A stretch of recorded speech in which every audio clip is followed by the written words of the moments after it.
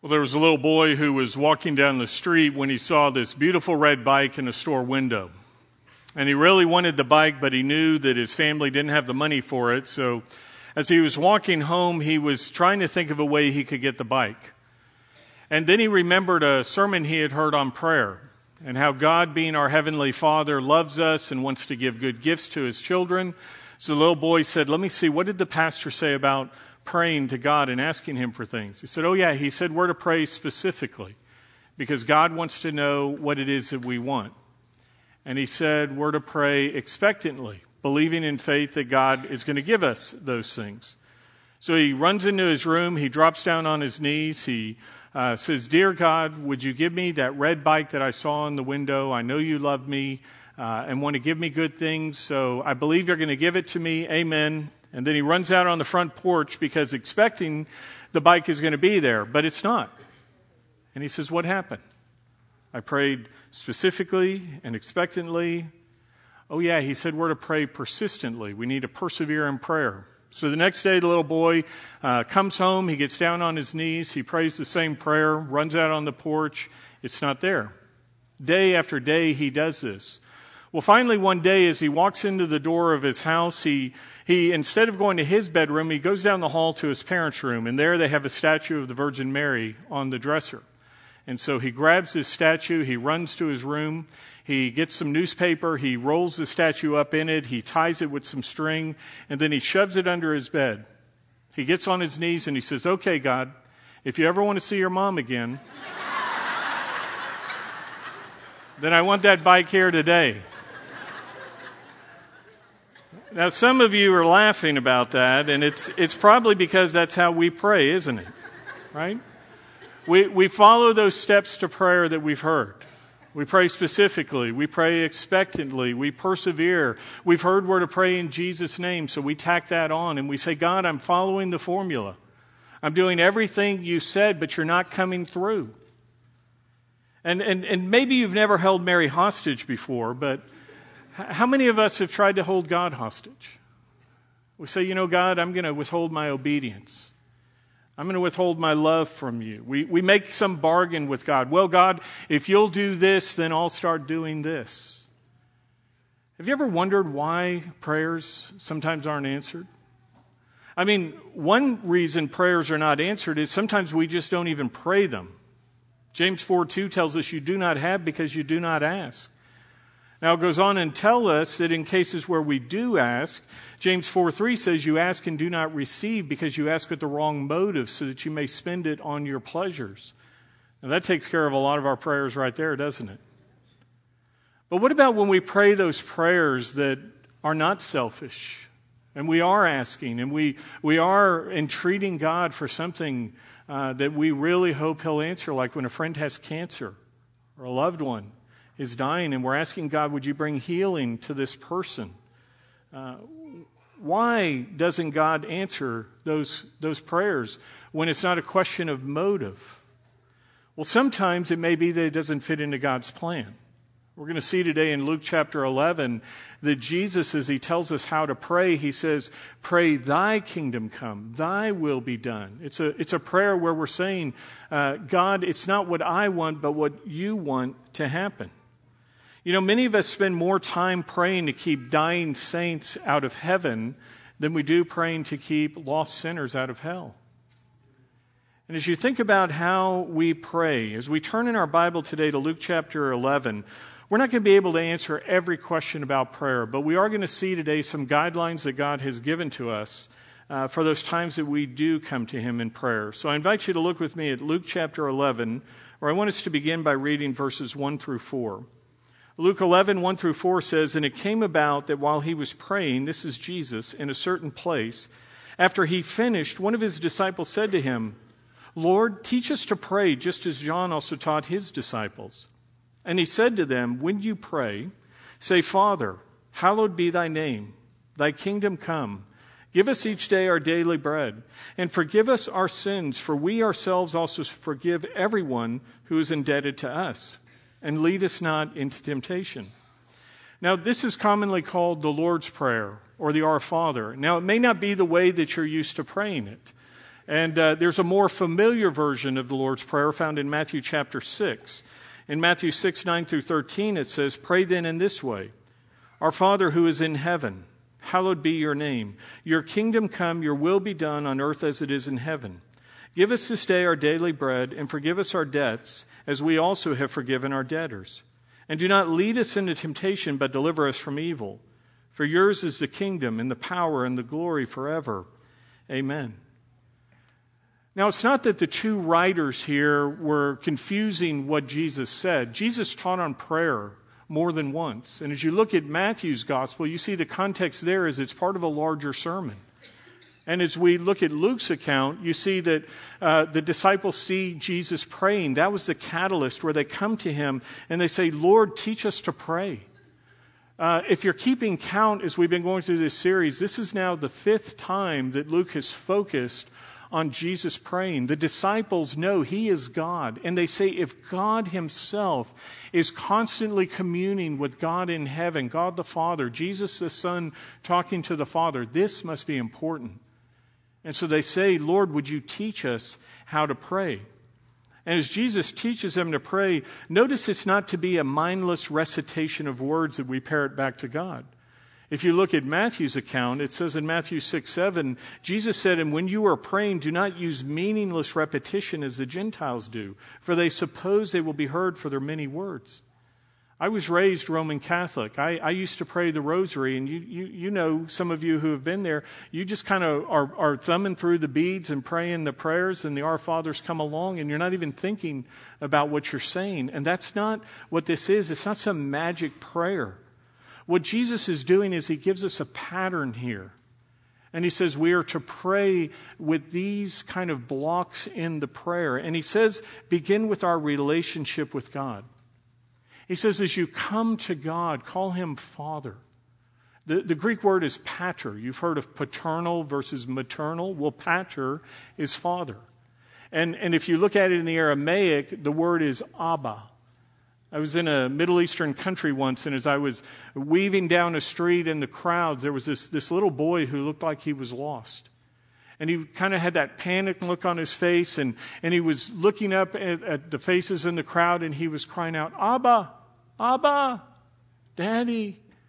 And suddenly this father cuts through the crowd. He hears the cries of his little boy, and he runs up and he scoops his son up in his arms. And this is the picture here. God says, when you come and talk to me as Daddy. The Orthodox Jews today will not even say the name of God. They won't say Yahweh or even Jehovah. And if they write the name God, often they'll put a capital G, a slash for O, and then a D because they don't even want to write the name God. They say he's too holy to even speak his name. And what Jesus says is we get to come and we have the privilege of saying Daddy. He's not this distant, disconnected God, but he loves us as a heavenly Father. Jesus says when you pray, prayer is simply a conversation where you're talking to your heavenly Father. He says, think of a daddy where you would crawl up as a little child into his lap and say, "Daddy, let me tell you about my day. Let me tell you about my dreams. Let me talk to you about my hopes and what I'm scared of." And that's our Father. He wants us to come to him, not just with our laundry list of needs, but also just to say, "I want to have fellowship with you, Father. I want to talk to you, Daddy. I just want to linger here." Now, as we're talking about being able to approach God as our Daddy, don't separate that from what Jesus also says when he tells us to pray, "Hallowed be your name." That literally means holy. Holy is your name. You see, while we can approach God as our Father, we also have to remember that he's not our bud. Sometimes as believers, we treat God too carelessly. We've been told he's a personal God who loves us, so we think of him as our running buddy. You know, if one of my kids were to come up to me and they were to say, "Hey, Roger," what do you think I would do? Some of you as parents know exactly what you would do. You'd give them that parental look, right, that strikes fear in a wayward child. I'd kind of look at my child and I'd say, "What did you call me?" And at that moment, they'd kind of straighten up, get very repentant and say, "Dad, Father, The most holy Reverend Father? I mean, you know, they would start to realize, whoa, I think I overstepped something here.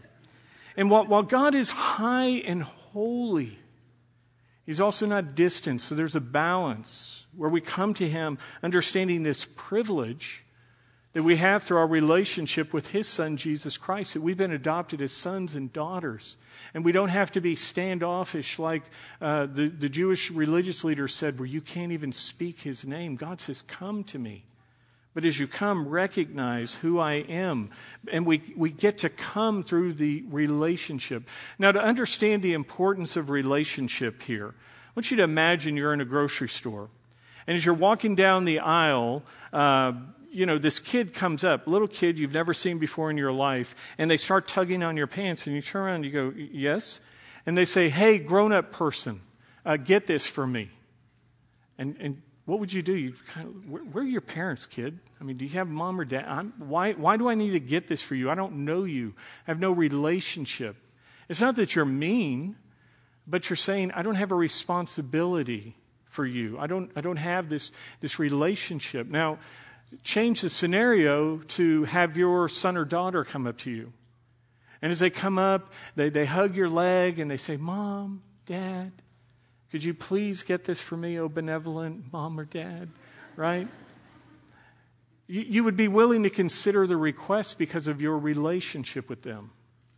And as we come to God, it's based upon this relationship.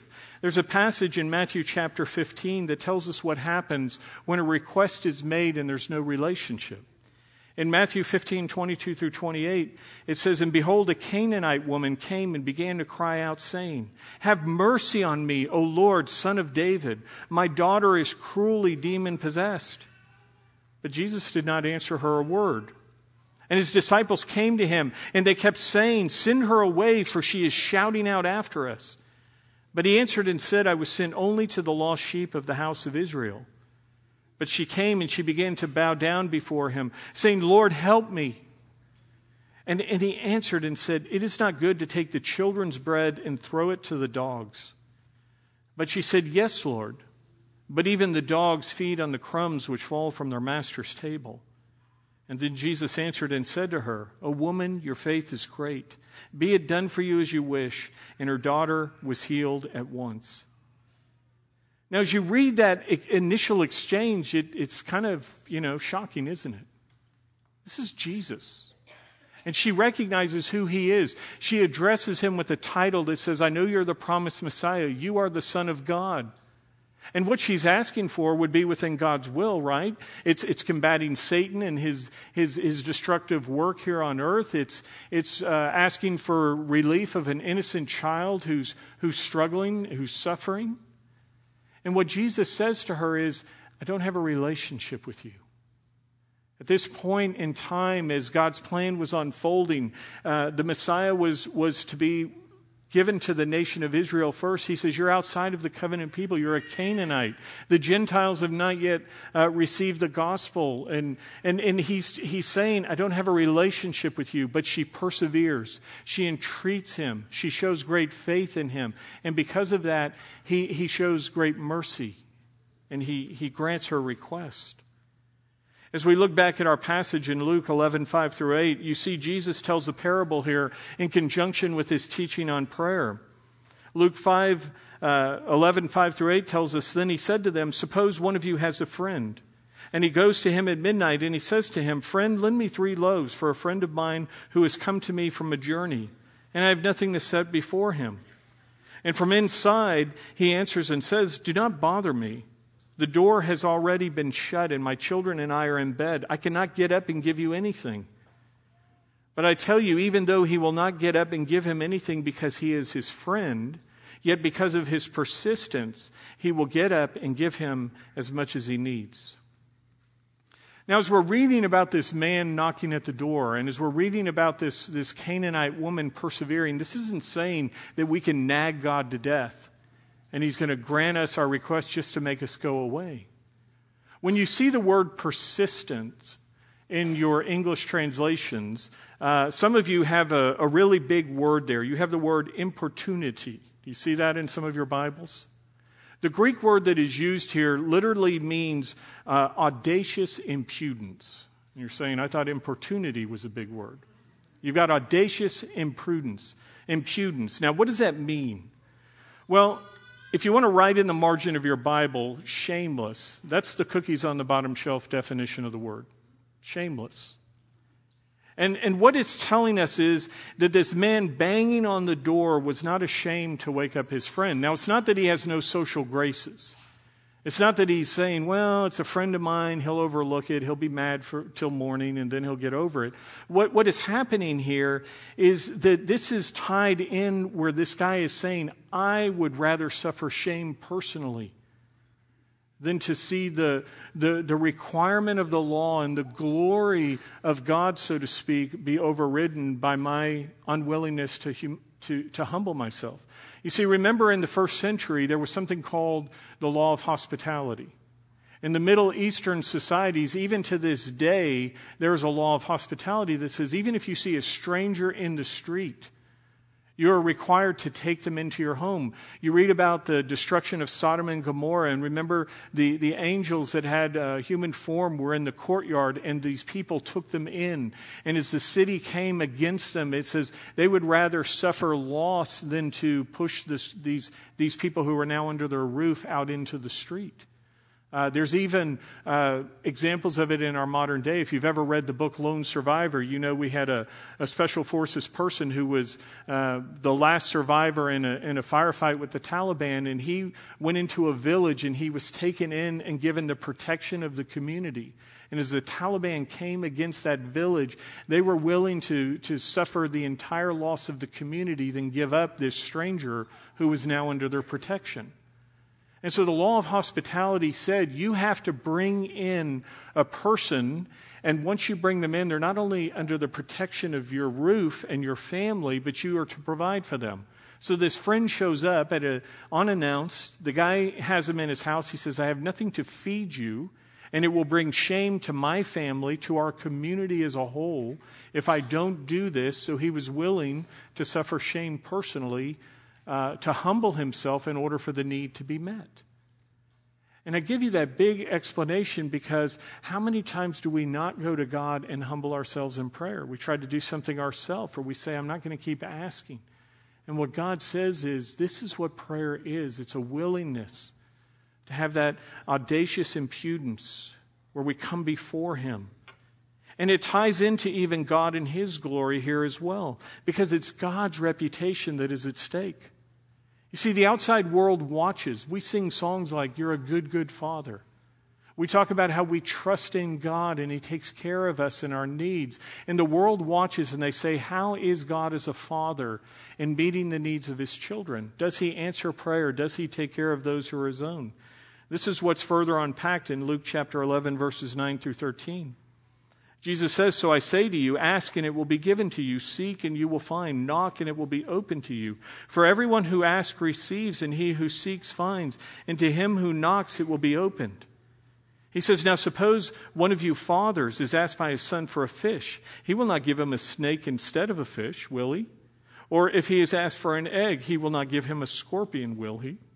If you then, being evil, know how to give good gifts to your children, how much more will your heavenly Father give the Holy Spirit to those who ask of Him? There was a famous missionary by the name of George Mueller. He was known as a prayer warrior. He recorded more than 50,000 answers to prayer. And Mueller says of prayer, it is not overcoming God's reluctance. It is laying hold of His willingness.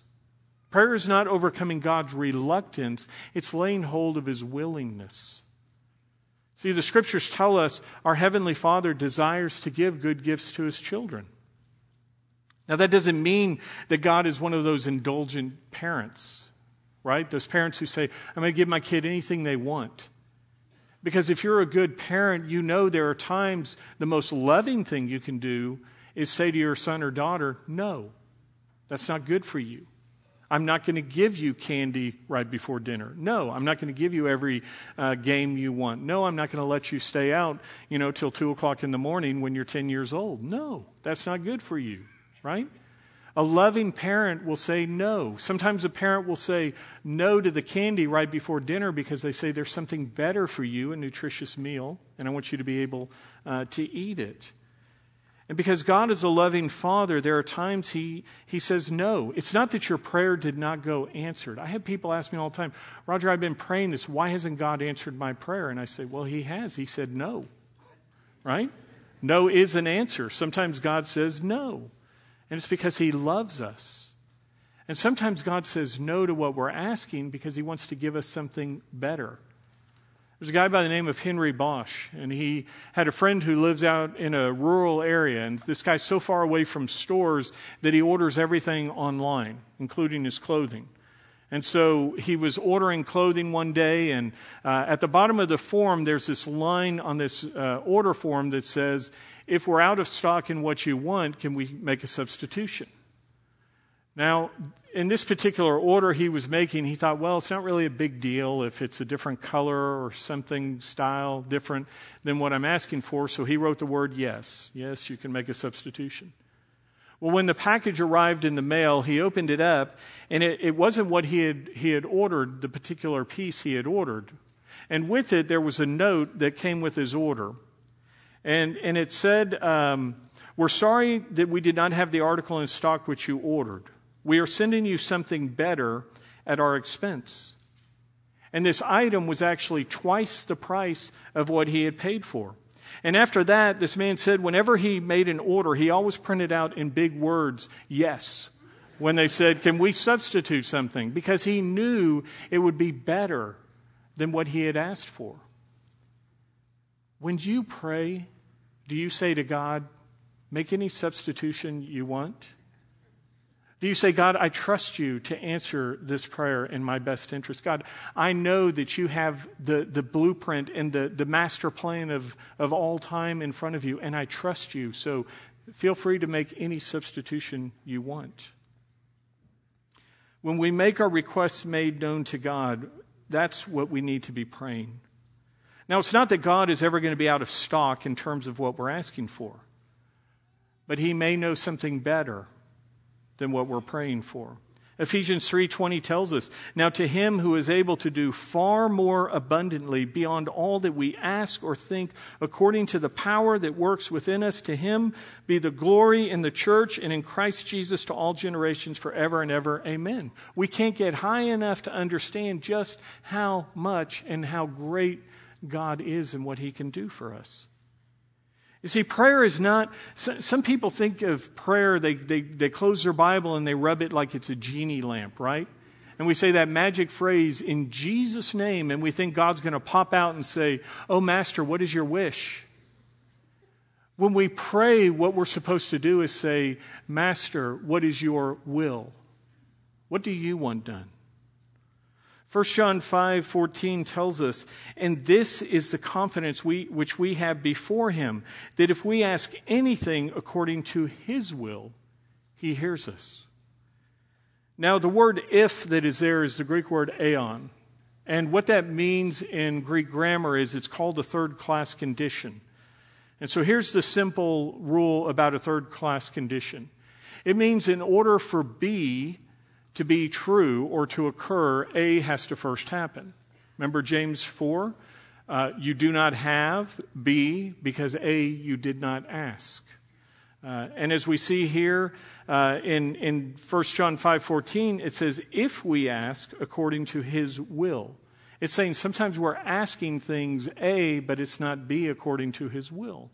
And so He says we have to, it's why in Luke 11:2, Jesus says, pray your kingdom come, not mine or yours. He says, dear God, your kingdom come. As Matthew 6:10 tells us, it says, your kingdom come, along with the words, your will be done on earth as it is in heaven. So what it's saying here is we have to ask according to His will. That's the A before the B can occur. Meaning that what we're asking for has to be according to His will before God will hear the prayer in the affirmative. That means answering it. See, the purpose of prayer is not to get something for ourselves. Rather, it's to get something done for God. The purpose of prayer is not to get something for ourselves. It's to get something done for God.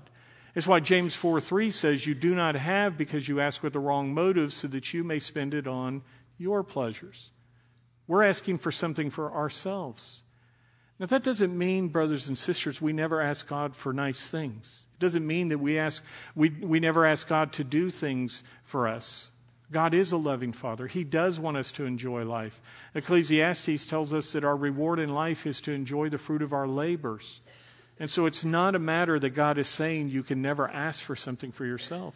But it's with the understanding that we are merely managers or stewards of everything. And we go to God and say, we recognize you've given us these things to be used for your purposes, your glory. What happens is sometimes people will read a passage like John 14, verses 13 through 14. John 14:13 says, whatever you ask in my name, that I will do, so that the Father may be glorified in the Son. If you ask me anything in my name, I will do it. So this is where we get that genie in the lamp, right? We think God's a cosmic bellhop. We say the magic phrase in Jesus' name, and poof, he appears and says, what is your wish? But when it says if we ask anything in Jesus' name, what it's literally saying is if we pray for something that Jesus himself would pray for, then we know God will answer it. Do you understand that?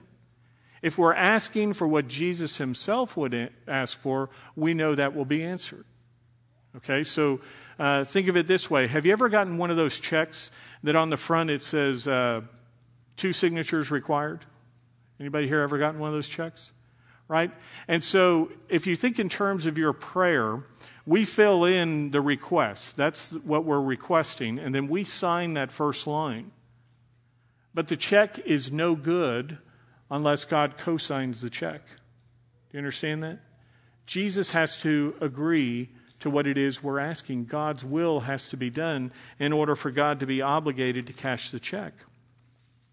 Now, again, it's not that we have to overcome the reluctance of God. God desires to answer prayers. George Law tells us prayer is a mighty instrument, not for getting man's will done in heaven, but God's will done here on earth. It's not about getting God's will. Prayer is a mighty instrument, not for getting man's will done in heaven, but God's will done here on earth. Let me explain it this way. There's a guy by the name of E. Stanley Jones, and he says, imagine you're in a boat.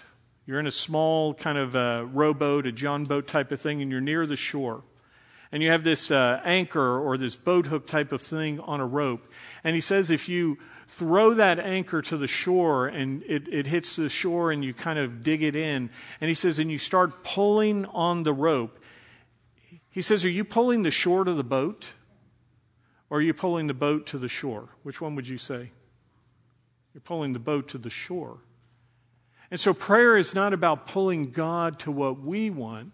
It's about pulling us to what God wants. Is that how you pray? Are you praying, God, do what I want? Or are you saying, God, I want to do what you want? Now, if you're wondering, well, how do I know what God's will is? How do I know how to pray according to God's will? Well, do you have one of these? If you don't have a Bible, please do not leave Wayside today without one. Go to our Welcome Center. We will give you one free as a gift. We want you to have God's Word. You can download it on your phone as well. But if you have the Bible, you will already know most of God's will for you, because in the pages of Scripture, God has revealed for us most of His will in very specific terms. And in the times where it's not specifically spelled out, you can know God's will from the general principles that are found there. Now, what I sometimes find is that there are professing Christians who will come to me and they'll say, well, Roger, I was praying about this situation and God has given me a peace about it. So I know that it's okay that I do this. And I'll say, tell me again what it is you think God wants you to do. And they'll tell me. And a number of the times I'll be able to say, I don't think that's at all what God wants you to do. Well, how do you know? Because He's given me peace. And I'll say, because in the pages of Scripture, He says very specifically that's not His will. Let me give you a couple examples. I have on a regular basis, people will say to me, well, I've got this boyfriend or girlfriend, and I think they're really neat, and they describe all these great attributes, and they say, I think it's God's will that this is the person I marry. And I'll say, well, I haven't heard you talk about their relationship with the Lord yet. Do you know if they're a believer in Jesus Christ? Tell me about that. Oh, well, they're not yet a Christian, kind of this missionary dating. I'm going to, help them become one. Or they're saying, well, no, they're not a believer, but I love them, and I know God has told me this is the right person for me. And I can open the Bible and say, it says right here, God says, do not be unequally yoked with a non-believer. It is not God's will for you to marry a non-Christian. I've had another person who said, we've been dating for a long, long time, and I think it's time that we sleep together. And I'm going, where are you getting that? Well, we need to make sure we're compatible and on. And I said, God designed men and women, you are compatible. You don't have to worry about that, right? Well, no, I think, God wants me to, and I'll say, well, it says right here in Hebrews, keep the marriage bed undefiled. No, that is not God's will. And I could keep going with examples like that. Friends, if I'm upsetting anybody here and I'm stepping on your toes, I'm sorry, I'm aiming for your heart. What I want you to understand very clearly is God will never contradict himself. And if his will is plainly revealed in the Bible, I don't care what counsel you've gotten from anybody, including people who call themselves pastors or reverends or ministers. There's a lot of bad Christian counseling going on out there where people say, God just wants you to be happy. If what you are hearing from somebody or what you have this peace about contradicts the revealed Word of God, then reject it. Because God will never contradict himself. And he's given us the owner's manual. This is our guidebook for life. This tells us how to live our lives. It tells us how to have a relationship and to receive the gift of eternal life through the death of Jesus on a cross. And if you want to pray according to God's will, start right here with the owner's manual. Now, the next part of the Lord's Prayer says, give us each day our daily bread. Now, rarely does God drop a lump sum on us. Wouldn't you like to receive the entire wages you would ever earn your entire life all at once? I mean, imagine being able to invest all of your earnings at once and then being able to watch that compound and grow and live off the interest and things. But that's not how God often takes care of us. What he does is he meets our needs on a daily basis. As you think in terms of the first century, Jesus was talking to Jews whose forefathers had to be fed literally every single day in the wilderness. Remember, they would wake up each morning and there would be manna. Their daily bread would be provided from God there in the wilderness. They had to go out and collect it. As you read the Bible, you'll see over and over where Jesus gives instruction on not withholding the wages of a laborer or not keeping the cloak of somebody who is as a surety for a loan, because people literally in that day lived hand to mouth and they were paid every day. And in our day, in our society here in America, there are very few people that are truly living hand to mouth. And so it becomes easy for us sometimes to forget what it means to have a daily dependence on God. Why do we pray, give us this day our daily bread? That question was asked by a Sunday school teacher one day of her young students. And one little boy raised his hand and he said, well, it stays fresher that way rather than getting stale. If your relationship with God has grown stale, ask yourself if you're going to him every day. Do you talk to God every day in prayer? It's a relationship. Do you spend time in his word, reading it, listening to him? Saying, Daddy, what do you want to teach me today? God, what privilege do you want to reveal to me today through your word? The mysteries, as we saw last week, that even the prophets and kings wanted to know are unfolded for us right there in the Bible. Now, if you're somebody here that's saying, well, I really don't have to depend on God every day, I want you to take a deep breath. Do that. What would happen if God quit providing air for you to breathe at this moment? How long would it be before you suddenly realize your dependence on him? As your heart is beating, what if it were to suddenly stop on the next beat? Are you dependent upon God daily? Yes, we are. And we need to understand him and the gifts that he gives to us, just how truly dependent we are and how much he really loves us. Now, another hindrance to our walk with God is when sin damages our relationship, which is why Jesus tells us as we go to God, there's to be confession in our prayer. It says, and forgive us our sins, for we ourselves also forgive everyone who is indebted to us. So there's two parts to the prayer. One of those is our sin against God, the relationship with God that is broken. And when Jesus went to the cross and he died to pay the penalty of death for our sins, he said in John 19:30, paid in full. It is finished. He paid the penalty for sin once and for all. The account is closed. We don't lose our salvation once we come to faith. God has written our names in the book of life, and he says, you're mine forever. You can read Hebrews 8:1. There is therefore now no condemnation for those who are in Christ. Read John 10:28 and 29, how we've been placed in his nail-scarred hand, and Jesus closed it around, and God the Father closes his hand around us. But what we can do is damage our relationship with God. There can be sin that blocks our fellowship. And so what God does is he gives us a way to restore daily fellowship with him. 1 John 1:9 says, if we confess our sins, God is faithful and righteous to forgive us our sins and cleanse us from all unrighteousness. That's another one of those conditional statements. If we confess, then God forgives us of our sins. And so confession needs to be a part of our prayers. And as we do, you don't have to bring up everything you've ever done in the past over and over and over. I love what Corrie ten Boom's father says about God and our sins. He said God takes our sins and he throws them in the deepest ocean and he puts up a no fishing sign. They're never to be brought up again. And as you think in terms of people who have wronged you, the second part of the prayer is we say, Father, forgive us as we forgive others who have sinned against us. Do you really want to be forgiven by God the way we forgive other people? How many times do we go fishing in that hole and bring up over and over, oh, you remember when you did this? Do you remember when you know? Now, I'm not being flippant. I know it's hard when you've been hurt. I know when people wrong you, it's a struggle to forgive them.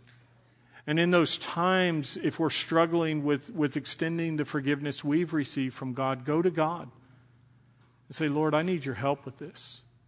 I need you to not only help me, but could you provide godly counselors or others who could come in and could help mediate or bring some healing to this broken relationship? God wants us to forgive those who have wronged us just as we have been forgiven by him. Now, if you're here this morning and you're saying, well, you know, Roger, I've never been forgiven by God because I've never come to him because I know I've made such a mess of my life that God would never have anything to do with me. I want you to read Romans 5:8 because Romans 5:8 tells us God demonstrates his own love for us in this. While we were yet sinners, Christ died for us. When we were at our worst, when we were in open rebellion, when we were far from God, what it says is God died for us. God's Son went to the cross. He spread his arms wide and he gave his life to pay the penalty of death for you and me. God loves you just like you are this morning. Now, he loves you too much to leave you like you are as well. So once we come to faith in him, we need to say, God, would you help me to begin to grow?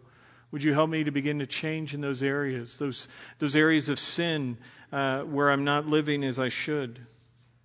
And this is part of what the Lord's Prayer says. We pray, and Lord, lead us not into temptation. Matthew 6:13 says, and do not lead us into temptation, but deliver us from evil. Now, this isn't saying you have to go and say, please, please, God, don't tempt me anymore. I can't handle those sins that you're throwing in front of me. The Bible is very clear. James 1:13 tells us, let no one say when he is tempted, I am being tempted by God. For God cannot be tempted by evil, and he himself does not tempt anyone. What we're praying for here is God's protection, for God's help in our own weaknesses. It's like when Jesus went to Peter and he said, Peter, Satan has requested to sift you like flour, but I've prayed for you. We go to God and we say, God, I need your help. You know, it's been said that you can't keep the birds of the air from flying over your head, but you can keep them from nesting in your hair, right? Temptations are going to come. You're going to be walking down the street and you're going to see something. You're going to see a billboard. You're going to hear somebody say something. And sometimes those temptations hit us. And in those moments, what we do is we say, God, I need your help. I'm weak here. And the Bible tells us that God is resident within us who are believers. 1 Corinthians 3:16 says, do you not know that your body is a temple of the Lord and the Spirit of God dwells within you? We just read in Luke where people were asking for the Holy Spirit. Remember at the day of Pentecost, when the church was birthed, that's when the Holy Spirit was given to Christians. If you're a believer, you have God resident within you. And that's where God says, I want you to listen. Listen to that still small voice as I'm trying to help you avoid bad situations. Have you ever been somewhere where you kind of get that feeling, that prompting? You can call it your conscience, you can call it whatever. And you that's God telling you, you know. I talk to people who say, well, you know, Roger, I was sitting in this room with the doors closed and in the dark up at 2 a.m. and I'm on the computer and I'm getting into an internet area where there's, you know, stuff I shouldn't be looking at, pornography. And even at that moment as I'm there, I'm looking around the room like, who's watching me? I'm saying, well, that's the Holy Spirit telling you, turn off the computer, get in bed, go to sleep, stop doing what you're doing. God doesn't want us playing with fire. If this sanctuary were suddenly on fire, how many of you would just sit here and say, I'm going to stay here and stand the heat. I'm going to go toe-to-toe with it. I'm going to overcome the heat. Or would you run out those doors that say exit? What would you do? Anybody going to hit the exits? I am. I'm going to tell you I'm going to tell you this is not a drill. It's time to evacuate and leave.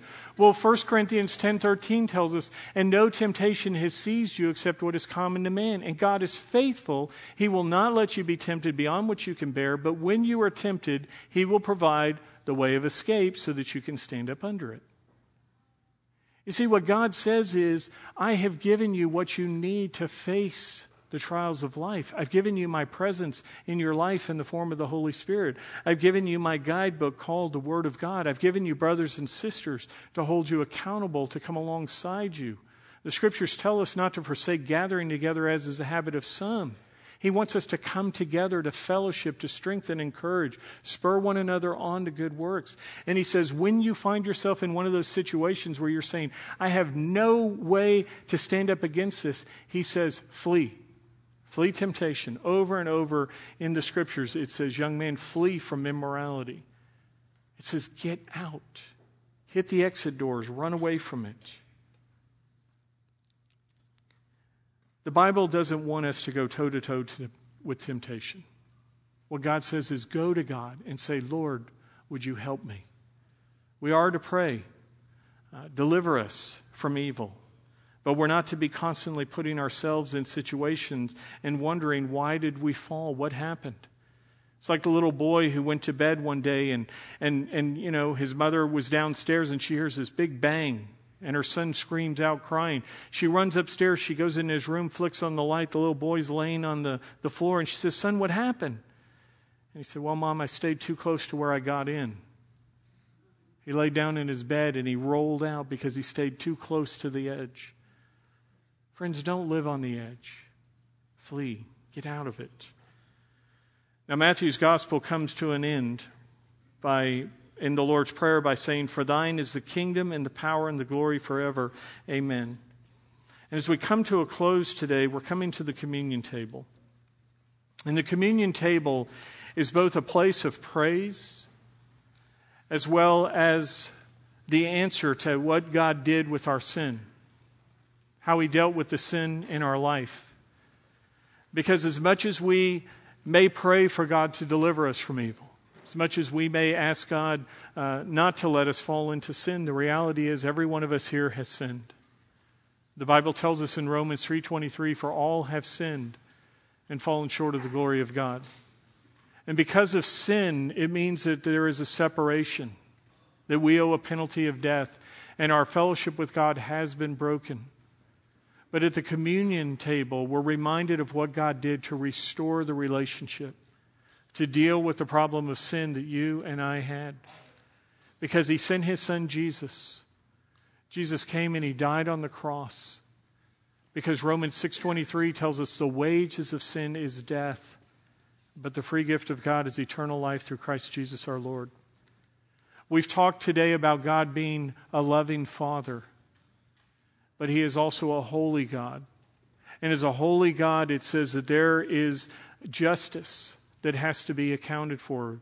There has to be the penalty of sin dealt with. And the only way that God, being holy and just as well as loving and merciful, could come together was in the form of his Son Jesus, who came and took our place as he walked the earth, and he ultimately went to the cross, paying the penalty that you and I owed for our sins. That's what the communion table reminds us of who our God is, of his great, great love for us, of his mercy and grace. And so if you're here this morning and you've never received the Lord as your Savior, in a moment there's going to be elements that are passed, bread that represents the body of Jesus, and a cup that represents the blood of Christ. And if you've never accepted him as your Savior, I want you to take the bread if you're ready to turn from your sins into Jesus as your Savior. And say, Lord, I recognize this represents you, Jesus, the one who died for me. I accept your death in my place. As you take the cup, say to God, I know I owe a penalty of sin, but your blood washed it away. You made me white as snow. You saved me from my sin. And today, Jesus, I accept you as my Savior. For the rest of us who have done that in the past, this is a time for us to say, thank you, God. Thank you for your mercy. Thank you for your grace. Thank you for taking my place.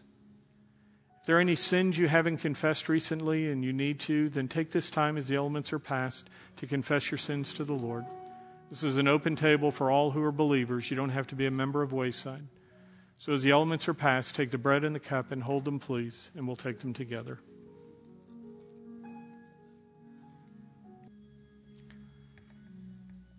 In John 3:16, we're told, for God so loved the world that he gave his only begotten Son, that whoever believes in him should not perish but have eternal life. The bread you hold in your hand demonstrates God's great love to us, that he died while we were sinners. It showed how he paid the penalty of death that we owed. The bread of Jesus, drink it and eat it in remembrance of him.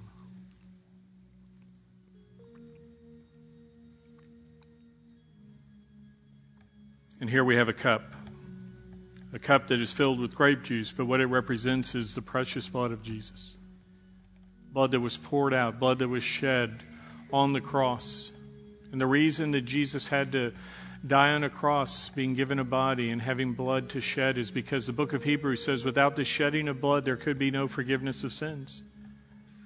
There were other sacrifices offered at the temple, bulls, goats, lambs, others that could not remove the stain of sin. But when Jesus came, as John 1:29 tells us, John the Baptist looked at Christ and said, behold, the Lamb of God who takes away the sin of the world. And so here we see and we remember and celebrate what Jesus did to wash away our sins. The blood of Jesus, drink it in remembrance of him.